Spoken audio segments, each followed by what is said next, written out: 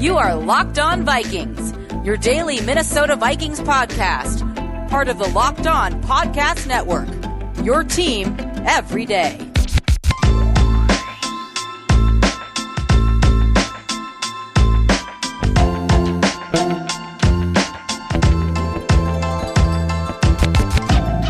What's going on, everybody? Welcome to another episode of Locked On Vikings. I am your host, your pal, and the kid you copied off in math class. My name is Luke Braun. You can find me on Twitter at LukeBraunNFL. You can find the show on Twitter at Locked On Vikings. Today's episode is brought to you by Lives of the Stoics. From the best-selling authors of the Daily Stoic comes the ultimate stoicism guide to success, resilience, and virtue. To accept what you cannot control and adapt to what you can. A philosophy sports teams across the country are successfully adapting. Lives of the Stoics, The Art of Living, from Zeno to Marcus Aurelius, is available now wherever books are sold. And today we have to start off with some pretty major news coming out of Sunday's game against the Titans. On Tuesday morning, it was reported that there were a bunch of positive tests from the Titans organization. 8 people among staff and players, I think 3 players, 5 staff members, were positive for COVID-19 when that game was played. So we have an outbreak situation, and this is not something that takes the NFL by much surprise at all. They have protocols in place for exactly this kind of thing, and they even said so much in a statement as to say, like, this probably was going to happen. It would have been pretty lucky if we went through the whole season without something like this happening. So they kind of know what to do, or at least know what they were planning to do. So here's where we go from there. In Minnesota, they've shut down the facility on Tuesday. They will have the facility shut down on Wednesday as well, so there won't be a Wednesday practice. They're going to do as much as they can virtually, but they won't have a traditional practice, and they are continuing to test everybody daily. So after Wednesday, they'll have taken, they'll have gotten 2 test results back from after Sunday. They'll have the Monday test results and the Tuesday test results back. They actually got the test results from Monday morning back, and there were no positives on the Vikings. However, you wouldn't necessarily expect positives because the virus could still be incubating or whatever, and it might not show up on a test yet. So come Thursday, they'll have the Tuesday and Wednesday results, and those will be the 2 negatives that somebody who's been exposed to COVID-19 needs to get back out there and back into the facility. So until then, the entire Vikings operation is going to be shut down, and we just kind of have to wait and see how the tests come back. On the Titans side of things, they're shutting down for a lot longer. They are going to shut down their operations all the way up until Saturday, and they are still going to try to play a game on Sunday. If it does come out that there's, a huge outbreak and a whole bunch of players need to be put on COVID IR, or any of the other roster things that need to happen, there's a few options. Of course, you could go the totally nuclear route and cancel or forfeit a game or something. That would be far more likely to happen for the Titans, who could have had even more exposure than the original 8 tests since they played a game and they traveled together and all that stuff. There could be even more positives there, and so it's a little more likely for them. But even still, there are 16 players on the practice squad who didn't travel to Minnesota with the team. And Mike Vrabel even said, hey, if we have to play, we have to play. If we have to play without practicing, if we have to play with backups, we're going to go out there and play. And so I think more likely what you would see is a game played with a whole bunch of backups or something, or they kind of trot out a B team. They probably don't win, but at least the game gets played, and you don't have, you maybe just kind of have a pretty good excuse for if you lose. And the same thing applies to the Vikings, albeit on a smaller scale, because the contact with players who were carrying COVID-19 during the game is a little bit limited. Now, the players who were carrying COVID were exposed to the Vikings a lot. One of them was Daquan Jones, starting defensive tackle for the Titans. He played 45 snaps on defense, lining up mostly against the interior offensive line. He also had a quarterback hit. He had a couple tackles on running backs, and also their long snapper was positive. The third player is a tight end who was not active, so he didn't come in contact with the Vikings at all. Now, because they have contact tracing and everybody was, hooked up with the device that tells you if you got too close to somebody, they know exactly who was in contact with people. And between the Vikings and Titans organizations, there were 48 people who are being considered exposed to COVID-19, which, and I don't know how many of those are Titans and how many of those are Vikings, but it's a fairly significant portion of the population of these organizations. So what could end up happening is maybe, you have to bring Aviant Collins and Kyle Hinton and Brett Jones onto the offensive line. Maybe, if somebody on the defensive special teams, lined up against the long snapper too many times, or, Daquan Jones, who lined up against like Rashad Hill in field goal alignments all the time, or even if they have to do something with the running backs or the quarterbacks, because obviously Daquan Jones got a few pressures, got up in Kirk Cousins' face a bunch, even got a hit on him. That could be enough. It's certainly much worse to be somebody that like lined up against him every play in a phone booth trenches situation. But we will probably learn a little bit about transmission of COVID-19 because this is a fairly unique context that could be informative, right? They are wearing face masks that have like a visor on them, so there's like some protection, a very specific, unique amount of protection. It is, like short bursts of super high risk contact where you're like blocking someone, but it's only for like 2 seconds, but you're breathing and it's high risk and you're really close, and then you walk away from them. What does that do? Is there transmission there, or is there less or more than you would usually expect? So it could be an informative incident, but really the hope is that nobody particularly vulnerable comes down with it. I also was thinking about, Michael Pierce, who opted out of the season, and I don't know if he would have played on field goals or not, but if he did, and if he ended up, face-to-face with the long snapper on a field goal formation, and he has asthma, like that is basically exactly what he was trying to avoid by opting out, and I can't help but think about, that decision right now. It's a pretty kind of scary thing, you see...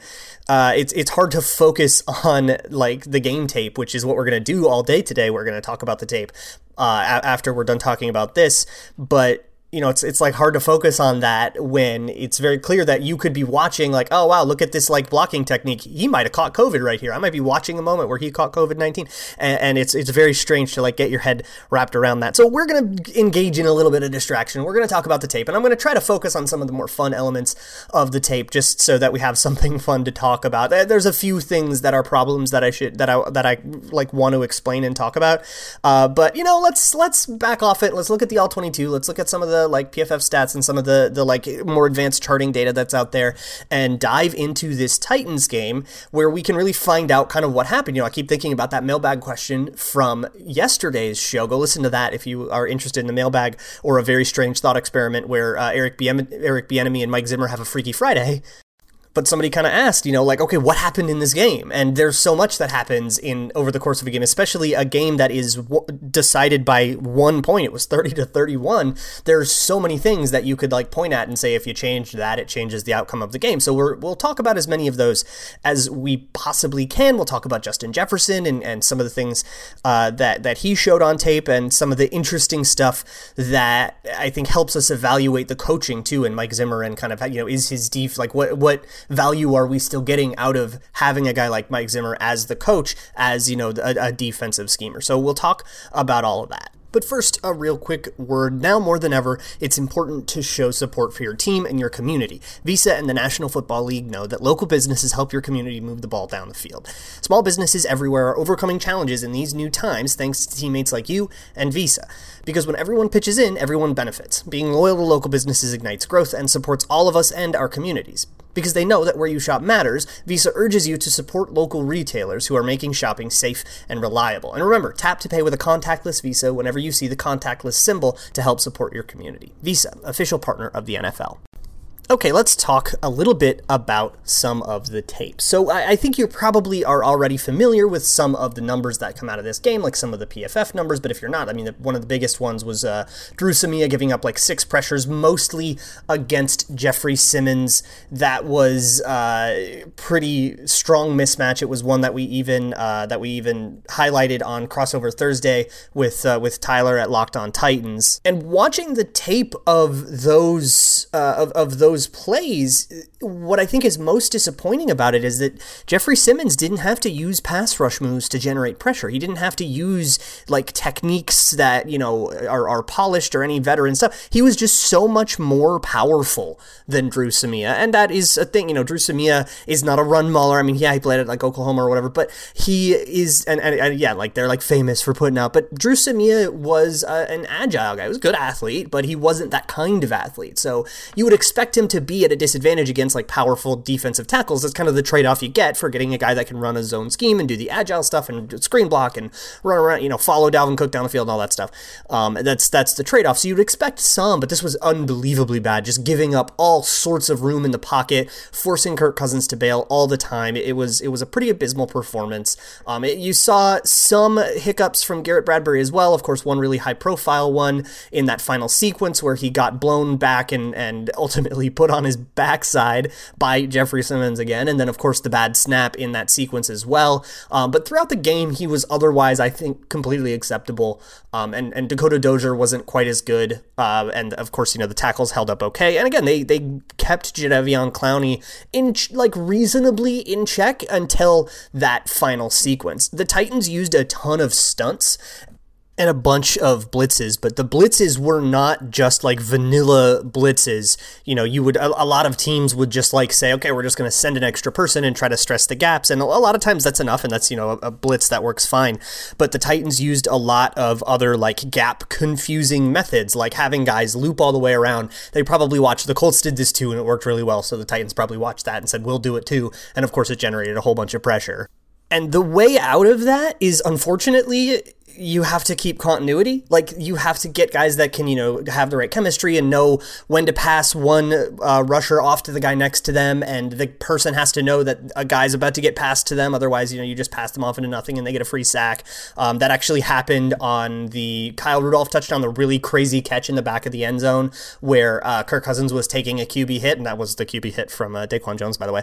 But that was Drew Samia passed Daquan Jones off to Garrett Bradbury, but Garrett Bradbury was setting up to block a blitzing linebacker, so he basically passed Daquan Jones off to nobody, and Daquan Jones was just like freely unblocked, ready to go in. That's the kind of miscommunication that happens when you have guys that aren't used to playing together. And so even if you did want to say, okay, we're benching Drew Samia, we're going to bring in, Avion Collins, or we're going to put put Ezra Cleveland at right guard. They tried that for a hot second at the outset of camp.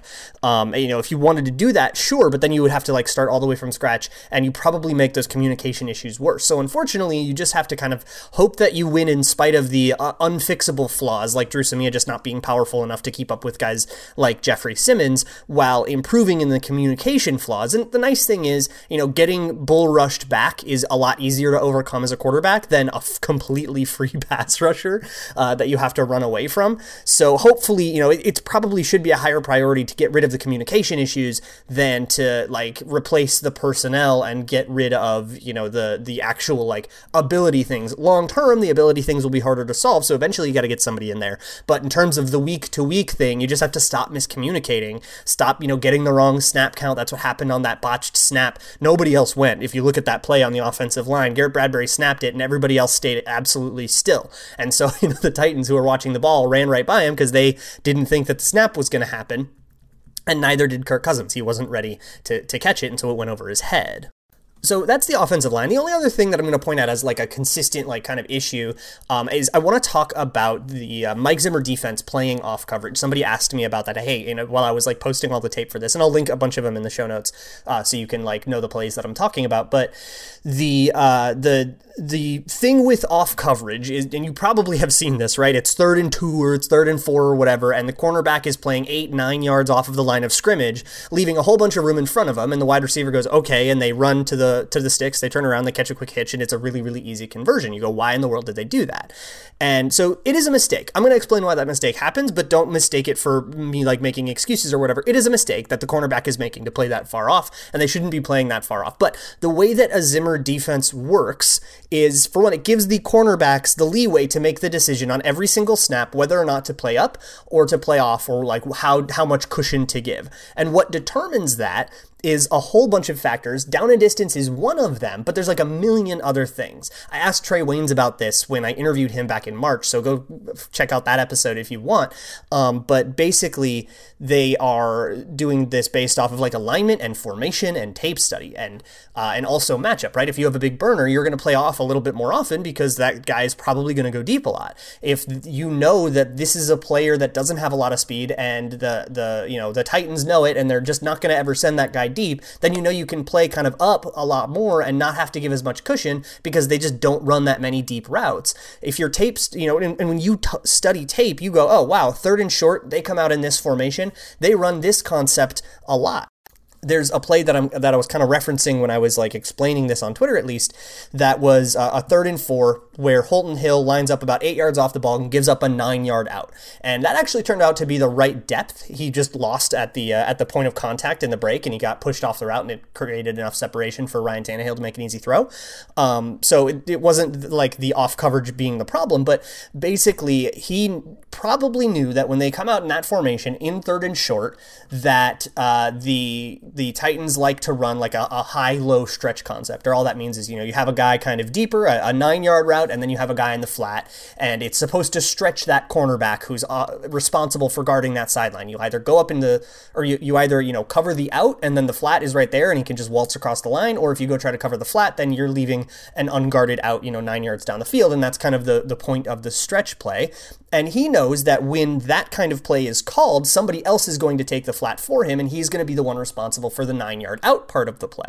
So he kind of knows, oh, okay, they're going to run probably this kind of play at this kind of depth, so I'm going to align myself to try and basically guess their play call and try to figure out, and try to set myself up best to force an incompletion. If you just guard, if you just line up with your heels on the sticks and you just guard that, they'll just run a 9-yard out anyways, and he probably would have been in worse position to guard that play if he were in a press alignment. So understand that there's a lot that goes on with the decision on how deep to align. There's a lot that goes into that decision, but it is a lot of stuff to process. And so the fact that cornerbacks, especially young cornerbacks who aren't necessarily as used to the Zimmer system as somebody like Rhodes or Waynes were, and Waynes actually had this problem throughout his whole career, his whole time here. But knowing that. And knowing that it's, young corners trying to figure it out, the fact that they screw it up all the time isn't particularly surprising. And it's a cost of having to trot somebody out there that isn't ready to play yet. Jeff Gladney, not ready to play yet. And he had a bunch of communication issues that kind of caused a lot of his worst plays on the day that just happened to be not really understanding or going after the wrong guy or, passing off the zone improperly or having to process stuff really way too quickly. It's a lot of rookie stuff. And it makes me a little, I know it sounds weird, but it makes me a little bit optimistic about Jeff Gladney and the way that he's struggling seems to be related to very normal rookie stuff rather than very discouraging, he's not very good at football stuff. It's just rookie stuff, and hopefully he can work through it as the season goes on. But there's actually a lot of really interesting and exciting things that come out of this game that I want to talk about and kind of break down. So stick around and we'll talk about some of the happier stuff, like Justin Jefferson, like that Harrison Smith interception that was really cool. We'll talk about all that stuff, so stick around. All right, let's talk about something a little bit fun. And I want to kick off with the very, very cool Justin Jefferson touchdown, the big, long 71-yarder. And I want to talk about kind of what happened in that play and how it speaks to a larger trend that I'm really excited about. So, of course, that play, big, long touchdown to Justin Jefferson. He lines up in the slot. Adam Thielen motions across the formation. And what that motion does is it makes things really, this is exactly what we talked about yesterday in the Eric Bieniemy thing. It really, really stressed the assignments of the Titans defense. And they came out with an alignment against the formation the Vikings were using before that motion. They came out with an alignment where Justin Jefferson was basically going to be the bracketed receiver on that side of the field, which meant that there was going to be somebody who was responsible for anything Justin Jefferson runs low and somebody that's responsible for anybody that Justin Jefferson runs high. And it was a good alignment. It's exactly what they wanted to have called for the play. But then Adam Thielen comes to the other side of the formation, and it totally screws up their numbers game. Now somebody has to take Thielen and somebody has to take Jefferson. And they had to, and they couldn't use that kind of pseudo double team numbers advantage that you get when you try to bracket somebody. So now that there was a one-on-one, it was Jonathan Joseph in the slot, where I don't think he's nearly as comfortable, by the way, and he also had to carry Thielen all the way across the formation and then process, and he's a veteran, so this isn't as hard for him, but then process that he's supposed to, okay, now I have to guard Justin Jefferson, and that takes a second as well. So he didn't end up in very good position when the play was snapped, because the Vikings snapped that play while all of that change was still kind of in transition on the Titans defense, so you kind of catch them out of position. And then Justin Jefferson's route was also really, really exciting to watch. It was a corner route from the opposite side of the formation, which it was basically like a glorified go route, but you kind of angle it a little bit. And what he did was, he's running at that angle, but he just did one step a little bit more harshly upfield than it was a very, very, very subtle step. But Jonathan Joseph, veteran that he is going to catch on to that and try to adjust, and it turns into a little bit of a hesitation. And by the time he realizes that little step upfield was actually a fake out, Justin Jefferson has created a whole bunch of separation because he had way more momentum and was able to do that at the point where Jonathan Joseph was on the field, which was, again, an unideal point caused by the motion pre-snap. So not only did the motion make things easier, but Justin Jefferson was able to turn an advantageous situation into a full-on touchdown. And then, of course, the awesome yards after the catch play and making the safety miss, and trailing Jonathan, or leaving Jonathan Joseph in the dust with the speed and all that was also very, very exciting. And you also saw the kind of patented find the hole in the zone ability that Justin Jefferson always had. This was a huge thing with him at LSU, and it's nice to see that bear out in the NFL as well. But that's a kind of a cliche that doesn't get explained enough. So what that means, the skill of that is determining whether you are in the right spot to make the quarterback's job easier, right? If you go too deep, you bring the safety into the play. If you go too shallow, you're going to have to compete with the linebacker for the ball. You go too far this way or that way, you mess up the throwing lanes. And really, it's that kind of spatial awareness, understanding not only the throwing lanes, it's more complicated than just being able to run your route at a place where you're far away from every defender. There's a throwing lane thing to it, so you make sure that you're not forcing Kirk Cousins to throw it over a linebacker and drop it in a bucket, or forcing him to, throw it under a safety that's crashing down on you, and understanding everything and processing what's going on at NFL speed against an NFL defense is a really, really cool thing to see Justin Jefferson display. It means that he's ready. And he did have the miscommunication that led to the interception, the one that would have been a pick six, but Jadeveon Clowney did a personal foul penalty. It was a pressured throw, and so if Kirk Cousins came out and said, oh no, actually he was in the right place and I just missed because of the pressure, that actually would probably check out. But I still think it's more likely that Justin Jefferson just ran the wrong route. He curled in and he should have gone to the outside or something like that, and so the ball was delivered to a place that Justin Jefferson was not, the defensive back was, and it turned into an interception. And so that kind of mistake still can't happen, but hopefully that's the kind of thing that shores up, and the ability to read the defense is the kind of thing that sticks around. At least that's how it typically works out. But there were a whole bunch of really important plays in this one where the Vikings used motion at the snap to confuse the gaps and to kind of put the Titans defense in weird conflicts and weird momentums. And it's basically exactly what I was asking for on yesterday's show when I did the what would Eric Bieniemy change thought experiment. Then I went into the tape of week 3 and I saw exactly what I was asking for. And so that's really encouraging. It seems like a lesson that they've learned. And maybe it's not like a thing that they went, oh, we're going to not use motion at the snap, and then it goes bad and they go, oh, well, we were wrong. Now we'll use motion at the snap. But it's more like we couldn't install motion at the snap, so we couldn't get the players to reliably do this to a point where they wouldn't mess it up. And now that it's been a few weeks, we've been able to install it now that we've had a little bit more time. I think that's probably more likely, and is one of those things when I say, oh, well, maybe they're bad because they didn't have a preseason. That's the kind of thing that that would tend to manifest itself that way, where they have to run super simple concepts because it's all they were able to install virtually. And so hopefully those interesting wrinkles continue to kind of work in over the season, and by week 5 or 6, the Vikings are back to normal. Might be too late to actually be able to put up a competitive record, but hopefully they can come back to, being competitive in games, and we can start to figure out, okay, if they can win this one, how do they get back in it? How far back are they in the thing? I still wouldn't expect them to be particularly competitive here for the NFC North, which has 2 3-0 teams in it, right? And you're already 3 games out of first, and by week 3, that's a big hole to climb out of. But if they are going to climb out of it, it kind of has to look like this. It has to look, by week 3, they have to be displaying some of the things that they did display in week 3. So at least that's pretty good. I also want to talk about the Harrison Smith thing. So when I was posting tape, I posted a clip of Holton Hill not looking very good. He just got beat at the point of contact on a route, and he kind of tripped and fell over, and it looked really silly. And I was like, hey, here's Holton Hill looking silly. And somebody was like, gosh, why have a defensive-minded head coach if the defense looks like this all the time? And to answer that question, I pointed to the interception. The interception that Harrison Smith had around the goal line on Ryan Tannehill was a very, very Zimmery interception. It was, so the Vikings had a split safety look before the snap, which means both Anthony Harrison Smith were back deep, and it looked like they were going to split the field.